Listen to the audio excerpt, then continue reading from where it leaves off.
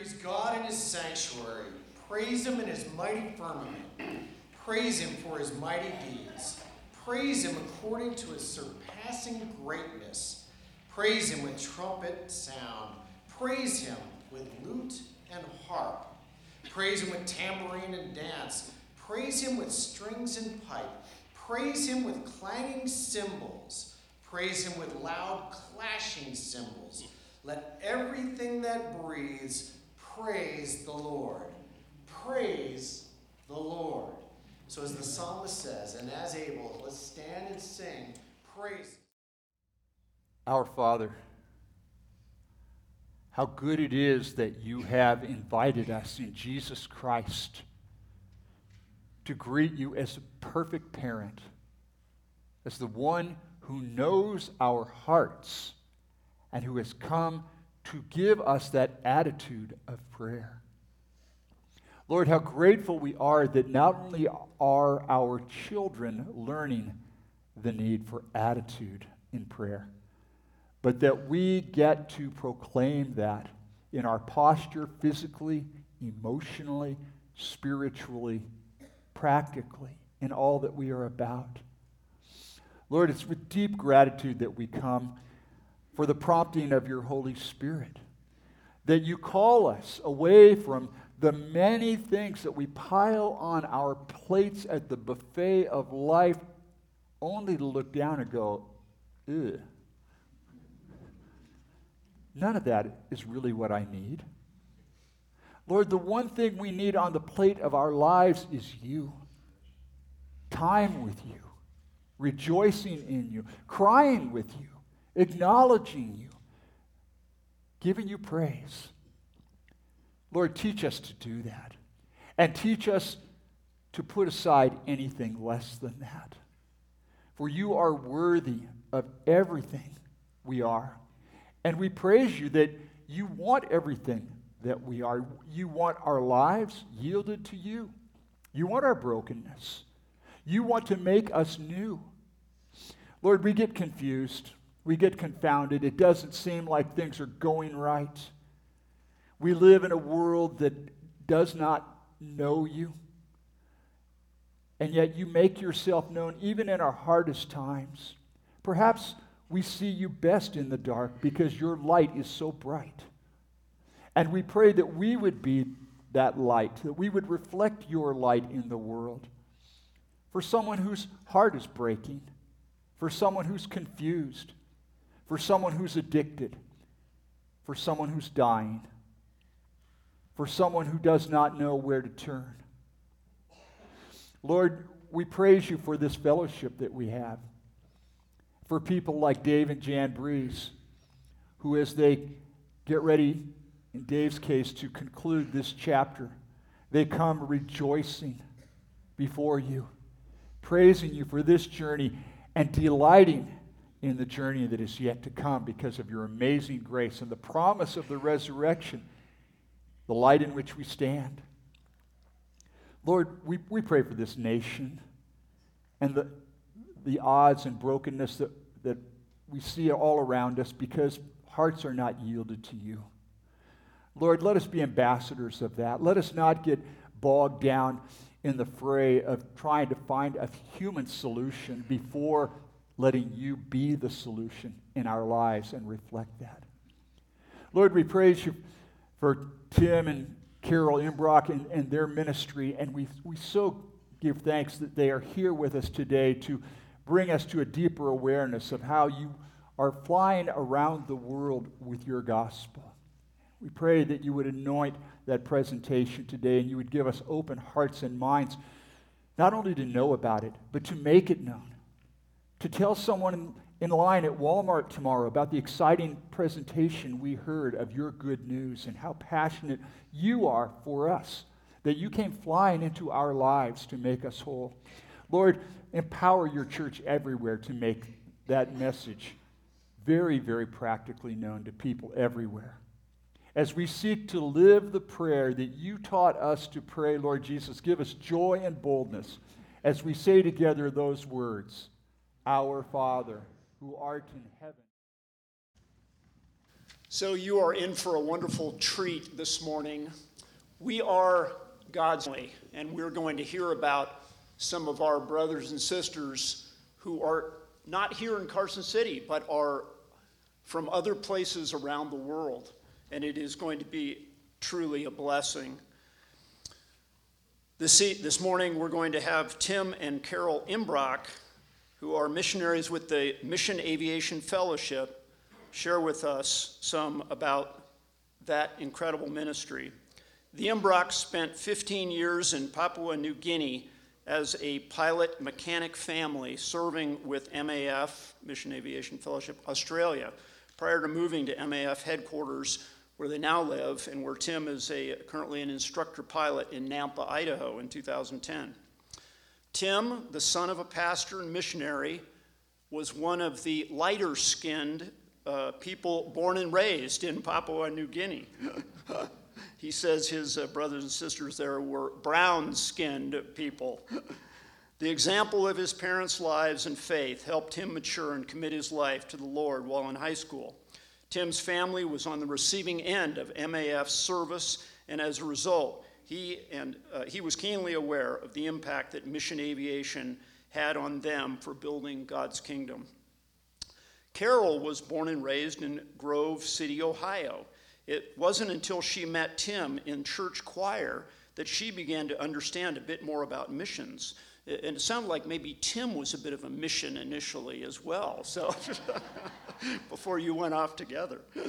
Carol has a deep passion for reading and studying God's Word.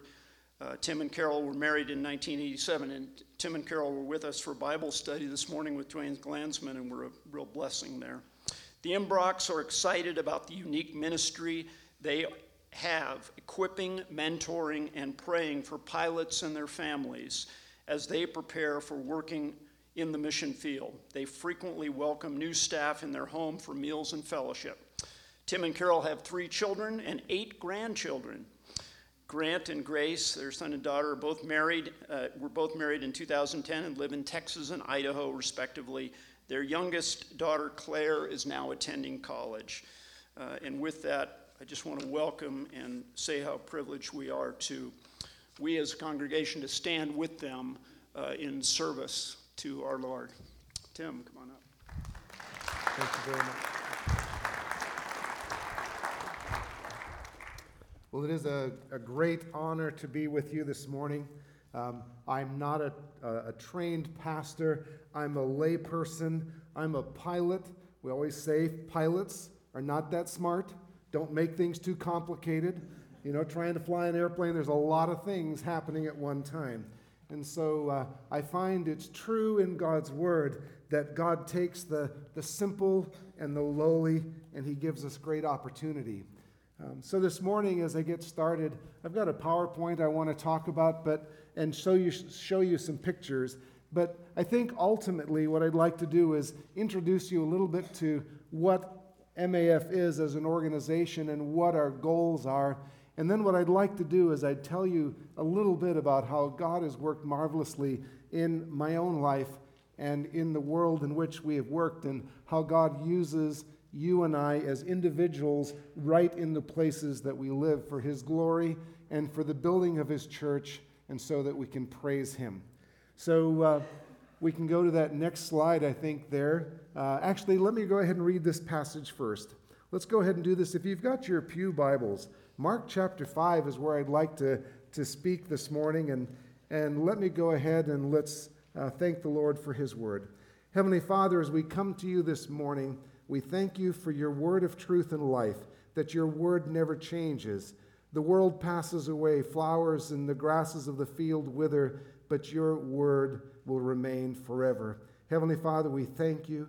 Would you bless the reading of your word? Would you help your word to speak to individual hearts? Heavenly Father, would you give me words this morning to convey your love, your calling upon our lives, and the work that you have called us to do, make your name great in the earth. And we thank you in Jesus' name. Amen. Mark chapter 5, beginning at verse 1. Let's read together.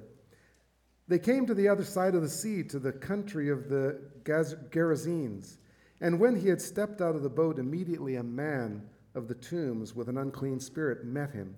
He lived among the tombs, and no one could restrain him anymore, even with a chain, for he had often been restrained with shackles and chains, but the chains he wrenched apart, and the shackles he broke in pieces, and no one had the strength to subdue him.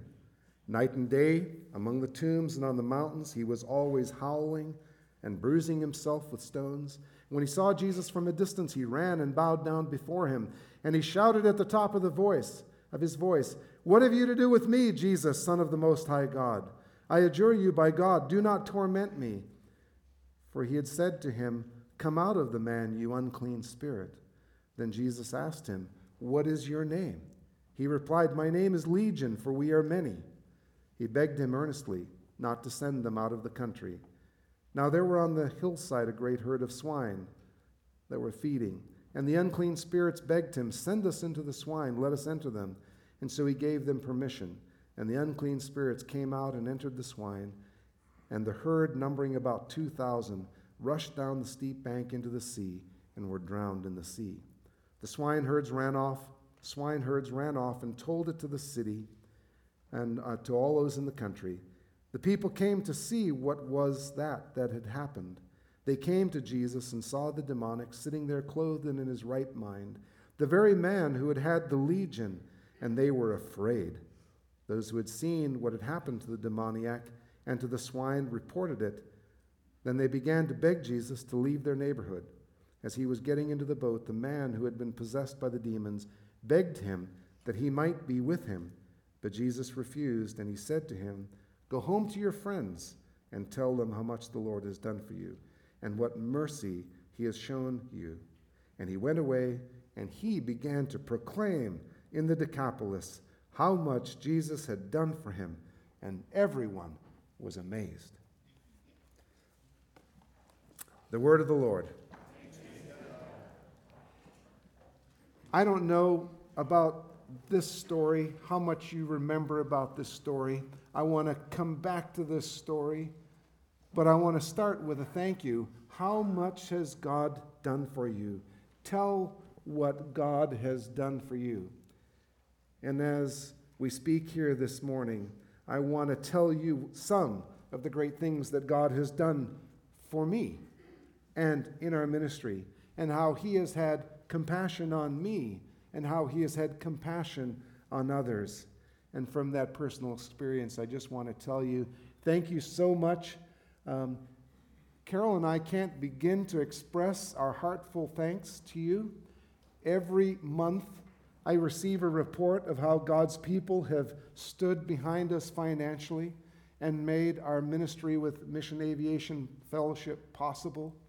And when I look at the task of raising $8,700 a month, which is an equal share of the cost of all of our staff, divided by the number of families who are in our ministry, I look at that and I go, that's impossible, humanly speaking. And I would add that I don't receive $8,700 a month as an income. My salary is figured out based on an average teacher's salary in the United States, and that's what MAF uses as a guide for our salaries. But we don't want somebody to have an unequal burden. And so as a fellowship, we share that from our CEO all the way down. And I want to tell you on behalf of our ministry and all those families who receive support from that pool of funds that you provide, that God has been amazingly gracious and merciful to us, providing more than what we need. And at the same time, as I stand here and tell you that this is a miracle that shows me that God has opened the doors for us to continue in this ministry, I want to tell you that it's an ongoing process. For every week or every month, I receive news from godly men and women just like yourselves who say, you know, we're in our later years, we can't do this anymore. There's been a change in our financial circumstances and we can't do this anymore. And they are regretful in their comments. But I praise God for their faithfulness and their sacrificial giving, and that includes you and your fellowship here. And as we go forward, we don't do anything but to ask the Lord to lead and prompt those who he would have be part of our team. And if God is prompting you, we thank the Lord for that and your response to his prompting, because it's what God has called you to. And he hasn't called you to be a pilot like I am and to do the work that I have. But you have been called by him for the work that he's put in your hands to do. And so please do that work with all your heart. Thank you. Well, tell of the great things that God has done for you and how he's had compassion on you. Those are really the two places that I want to camp today. And I do want to give you a little bit of an introduction into what Mission Aviation Fellowship is. So if we could go to that next slide. Firstly, I want to stop, and on this Mother's Day, I want to tell you that organizational charts have hierarchy, and there are those who are low on that hierarchy chart of organizations that don't have a lot of influence. Others are much higher. But there's another chart, and it's called a power chart. And I want to tell you that there are people in our midst today who are high on that power chart. And that's those of you who are mothers, and Carol, who is the mother of my children. And I want to applaud you. Our society does not give you value. Our society does not recognize the fact that you are the ones who have taught our children to speak. Most of you are the ones who helped our children learn how to read. You are the ones who have stood by them on dark nights and been awake as they've been sick or ill or afraid or in tears, and you've walked with them. And I want to recognize you today. Thank you for being used by God to bless the next generation. And at the same time, I want to thank God for the family he's given me.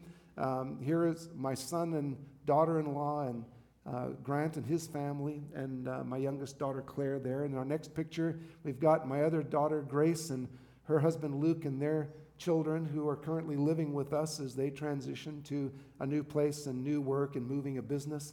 And then our son, Grant, and his newest addition here recently. We have a new granddaughter. So we have great grandchildren, 8 of them. And my goodness, I feel old, and then I look in the mirror and I go, I am not 28 anymore. Surprised. Let's go to the next one. And on to MAF. I mean, without my family, what would I be? And years ago, we joked about what does MAF stand for. You know, three-letter acronyms. Aviation is full of these. Our world is full of these. And you wonder what MAF stands for. It could be Missionary Air Force or a number of other things. I shared last night with the mission team as we ate. But years ago, Carol looked at this and she looked at that and she said, you know what it really stands for is my amazing family. And she is right. God has a big family all around the world, and you are part of that family. As God has called us to places all around the world, what I find is God has prepared already part of his family to receive us, part of his family that we can encourage, part of a family that he doesn't know yet and that doesn't know him yet, who will be part of his family. And so our mission in MAF is sharing the love of Jesus Christ through aviation technology so that isolated people may be physically and spiritually transformed. That's our goal. And we're a bunch of technical geeks. I don't know, it's kind of funny. People on the outside, they come and visit our hangar and office buildings where we all work, and they go, do you realize how alike all of you are here? And we're like, oh, no, we're really different. We're a diverse group. And they're like, I don't know. You guys are a bunch of technical geeks. But you know what? God is glad to use those of us who are technicians, and we are glad that he uses the way he has gifted us for his glory and for his honor. And as we sang this morning, Heavenly Father, we want to glorify your name in all the earth. And I tell you, as a pilot, I get to fly way up high over the earth. I get to sit up there at high altitudes and look over the Pacific Ocean that God has created as the sun comes over the horizon and watch his world. And we do want to glorify his name in and through the work that we do and the technology tools that help to transform lives for people. Let's go to that next slide. And really, all of this is so that God's name can be declared, and so that people can come to know him, so that his kingdom would be built. A while back, I was doing a home Bible study, and I picked up on this theme, and I went through God's word and looked for all of the so that's. God makes declarative statements. Prophets make declarative statements, and then they say, so that, and they explain what God desires for his people. And so today, I want to do that also in your midst. Let's go to the next slide. So my role is training of pilots, and very briefly, I just want to show you some pictures of some training. I just finished a training course in the backcountry of Idaho, central mountains of Idaho. Some of the worst, most difficult, challenging airstrips are represented there in that area, which is why we use it for training and why MAF is based in Nampa, Idaho, because of the training opportunities. We used to be down in Southern California, Redlands, California. Became very congested, difficult, expensive to live there. Idaho is a great place, and about 10 years ago we moved there, and God has really blessed us as we moved there. So let me just show you a few of these pictures. This young pilot, we're out in the dry lake bed. He's going to South America. Here are the mountains and narrow valleys of the backcountry of Idaho, the Salmon River. This is the area that I was just flying in last week before I came here. Jacob's in the back of this little Cessna 206. My pilot on the left there, he's been in Ecuador for the last 15 years, joining our training team. Here's one of the small airstrips that we're working on. There's a blind turn to final. We walk the airstrips, measure, look at the slope, look at the obstacles, calculate and plan. This is a technical business. We're gonna make sure that the airplane's performance is correct so that we can anticipate this. And while there, we stay at Allison Ranches, which is right where we are in these pictures, refueling airplanes there and wing covers in the frost along the mighty Salmon River, a very remote area today that still gets its mail delivered by small airplane. There's no roads, no other way. And here on our final airstrip, Jacob and Chad Irwin with me there. This airstrip starts out at the very bottom. You can see to the left there, about 10%, 9 or 10% in the touchdown zone. Halfway up the airstrip, and the pictures never show the slope. It goes to about 14, and then at the end it goes to 22% slope. So my role is to hold the hands of these new pilots and help them learn how to do this, how to do it carefully, how to do it safely, how to do it over and over and over again safely with margin. And I see this as God wiring me in a way that's just perfect. And yet he chooses the simple of the world. I'm a dyslexic kid who couldn't pass reading and comprehension in 5th grade. Traditional school was a great struggle. When I found that God had wired me and gave me a desire for aviation and I began to pursue this, it seemed like at that point it was just like the flower began to bloom and I was successful and I graduated from college second in my class. And flying in these difficult airstrips seemed just a perfect fit for me. In struggling with learning, God has given me a heart for those who struggle and the struggles that they face, and practice with all kinds of strategies to try to learn myself and now today help others who are struggling. Let's go to the next picture. My training work does not just keep me in northern Idaho, but takes me around the world. And here we went around the world to Papua, Indonesia. Next slide. Here you'll see some pictures of Papua, Indonesia. Here's a Kodiak airplane. We've got medical patients, a pastor and his family traveling to a community, people in those community meeting us. They're brown-skinned Melanesian people. Here, isolated rivers where we use float planes, a mission station with missionaries who are sharing the love of Jesus along this river, and great tools that are appropriate. A mission family here who have spent the last 35 years translating God's Word. Another airstrip here in the remote mountains and a mission station where these men of God have faithfully taught God's Word. Pilots like this one here, Tom, blesses people with basic supplies. If you live in a place with no salt, no sugar, no soap, no oil, wouldn't you like a little bit of soap? Wouldn't you like a little bit of salt for your vegetables? And small things like that transform lives. And I experienced that growing up on the receiving end of MAF's work. But today our work is moving from not just supporting missionaries who are expatriates or from other countries, but like this man in this picture, he is a national man. This is his own tribal community, and he is one of the Bible translators leading a team of men to finish translating the Old Testament for his people so God's Word can be known in its entirety. And so what a privilege it is to stand with these men and see how over 50 years or so in this country of Papua New Guinea I got to watch, witness the work of my parents and others going before us. Let's go to the next slide. A video for you. I want you to get a glimpse of part of what MAF is doing. Hi, we're in beautiful Estronawa. We arrived by a float plane. In fact, that's the only way into this beautiful village. It's a gorgeous area, huge lakes everywhere. It's all just surrounded by mountains and very jagged rocks that go up, about 400 or 500 feet, then come right back down. Masyarakat di Estret Namba hanya bisa sampai di kota dengan cara mendayung kurang lebih 1 hari dan kemudian jalan kaki selama 2 hari dan naik kapal 1 hari sampai di kota Kaimana. Over the last few years, MAF has had the opportunity to partner with an organization called the Bali Mission Center. And a couple of years ago, they approached us and asked us if we could help them reach a tribe that was essentially unreached. Previous attempts to reach out to these people have been either stalled or completely failed. The terrain is so rugged there that there was no possibility to build an airstrip at all. I really felt like God tugging on my heart, like, what can we do as MEF? And all of a sudden it occurred to me, like, wait a minute, we have an amphibious caravan.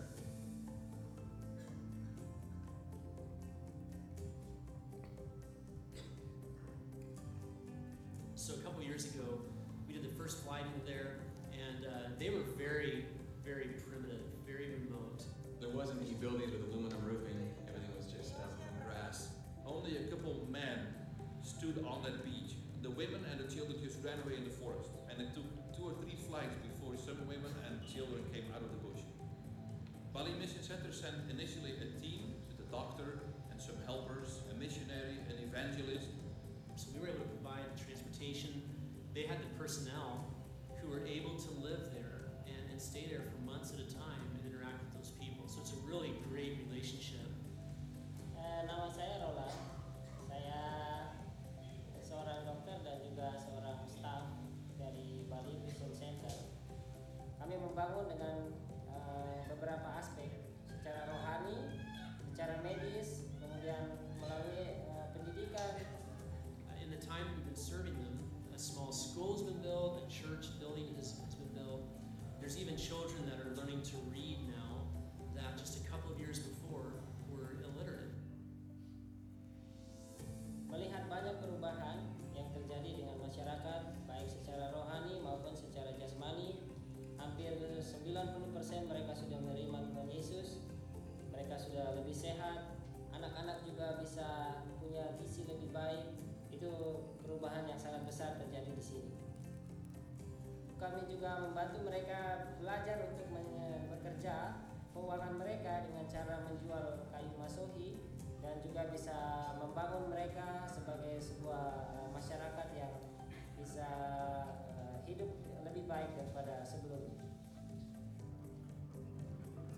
Kami sangat senang dengan walaupun di sini cukup banyak tantangan yang kami alami, berharap dengan terus ada di sini melayani masyarakat, mereka akan lebih baik dari hari ke hari. This is the only floatplane in all of Papua. And without this floatplane, everything you see here wouldn't be here. And the gospel wouldn't be here. And the kids wouldn't be able to read. I wish you could come out and see it.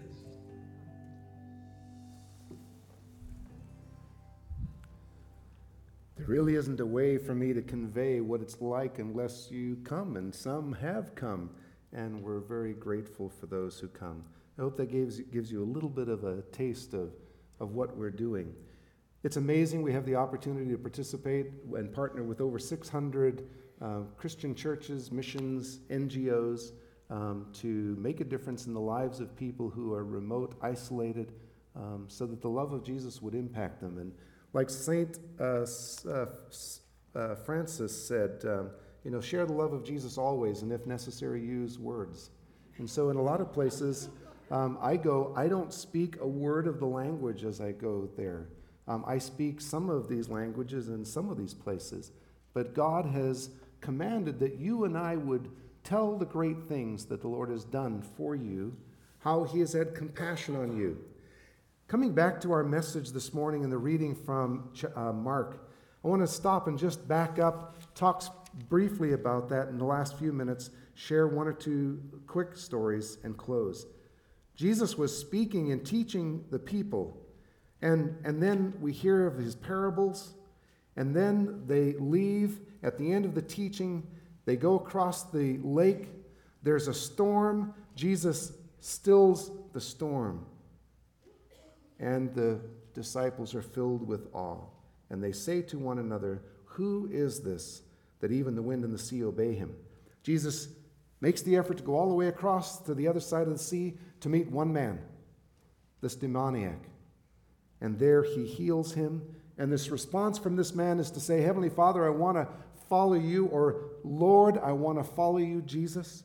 And Jesus says to him, No, you go home, tell your family what God has done, how he's had compassion on you. And so really, that's part of what I want to share with you. I feel like MAF's work is very much like this. We go to great expense, we go to through great difficulty to reach that one. And sometimes we feel like we can't do nearly enough. But the model that we have from Jesus is that he went to great lengths to reach that one. And then right after he has restored this man, he goes back across the lake, and now he's going back there to restore the life of a young girl, Jairus' daughter. And on the way, he encounters the woman who has had this flow of blood for many, many years, and heals her as she trusts in him. And so as we go forward and put our trust in him, and as we go forward to great lengths to reach that one, God's name is glorified, his name is lifted in the earth. Very briefly in our closing minutes, I just want to tell you a couple of experiences. First of all, I don't know about any of you. Anybody here have any problems with idolatry? Okay? Now, you don't have to put your hand up, okay? Okay. Well, then I'm not alone. Praise God. But it's a little bit like Alcoholics Anonymous, and again, I won't ask you if you've been there or how you've introduced yourself, but, for me, it's like, my name is Tim, and I have a problem with airplanes, from the time I was a little kid, and that has become a passion that God has used for his glory. But I want to tell you that it wasn't so good initially in the early years, because it was something I worshiped. God doesn't want us to worship these things, but he wants us to use them for his glory. And so I have. And today, even now, when I get down on my knees to drain fuel sumps out of an airplane, it's like the Holy Spirit taps my mind and he reminds me, and with a humorous reminder and with great love reminds me, yeah, you used to bow down to images, airplanes, and worship them. But I don't anymore. And I want to praise God for that. And again, I'm not your greatest, sharpest, smartest pilot. God is using regular people in his work. And I thank you. I thank the Lord and I praise him for that. But I want to tell you that in my work, what I have seen and witnessed is that God is mighty and powerful.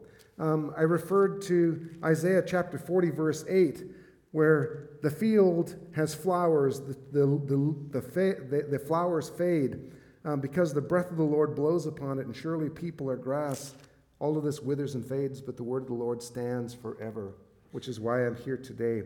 And then further on in that same chapter, verse 28, have you not known, have you not heard, the everlasting God, the Lord, the creator of the ends of the earth, neither faints nor is weary.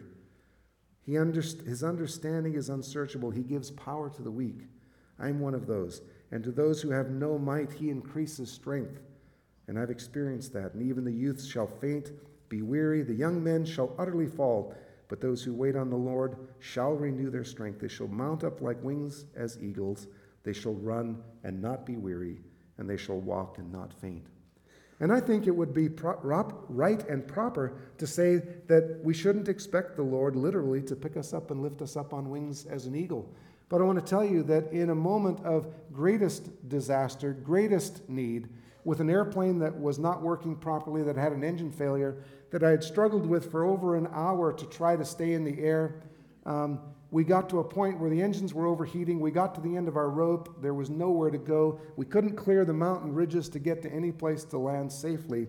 And in that moment, we realized that we were coming to a point where this might be the end of our day.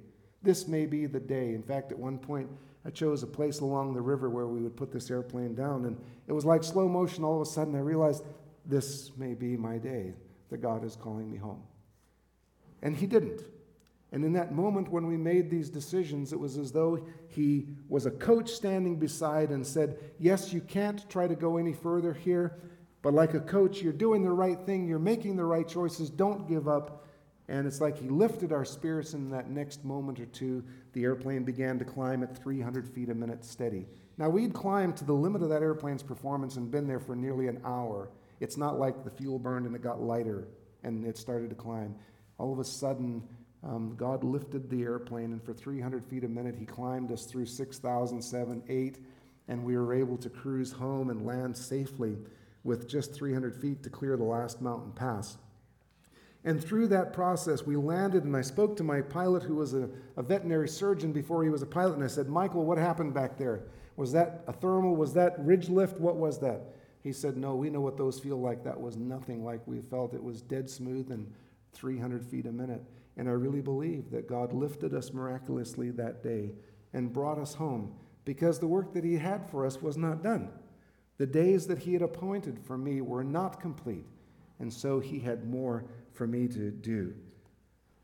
I don't know about you, very briefly, working with people. People here, if you've worked with people, what is it like working with people? Pastors, don't answer, but I bet you know how it is like working with people. Teachers, anybody, moms on this day, you work with people.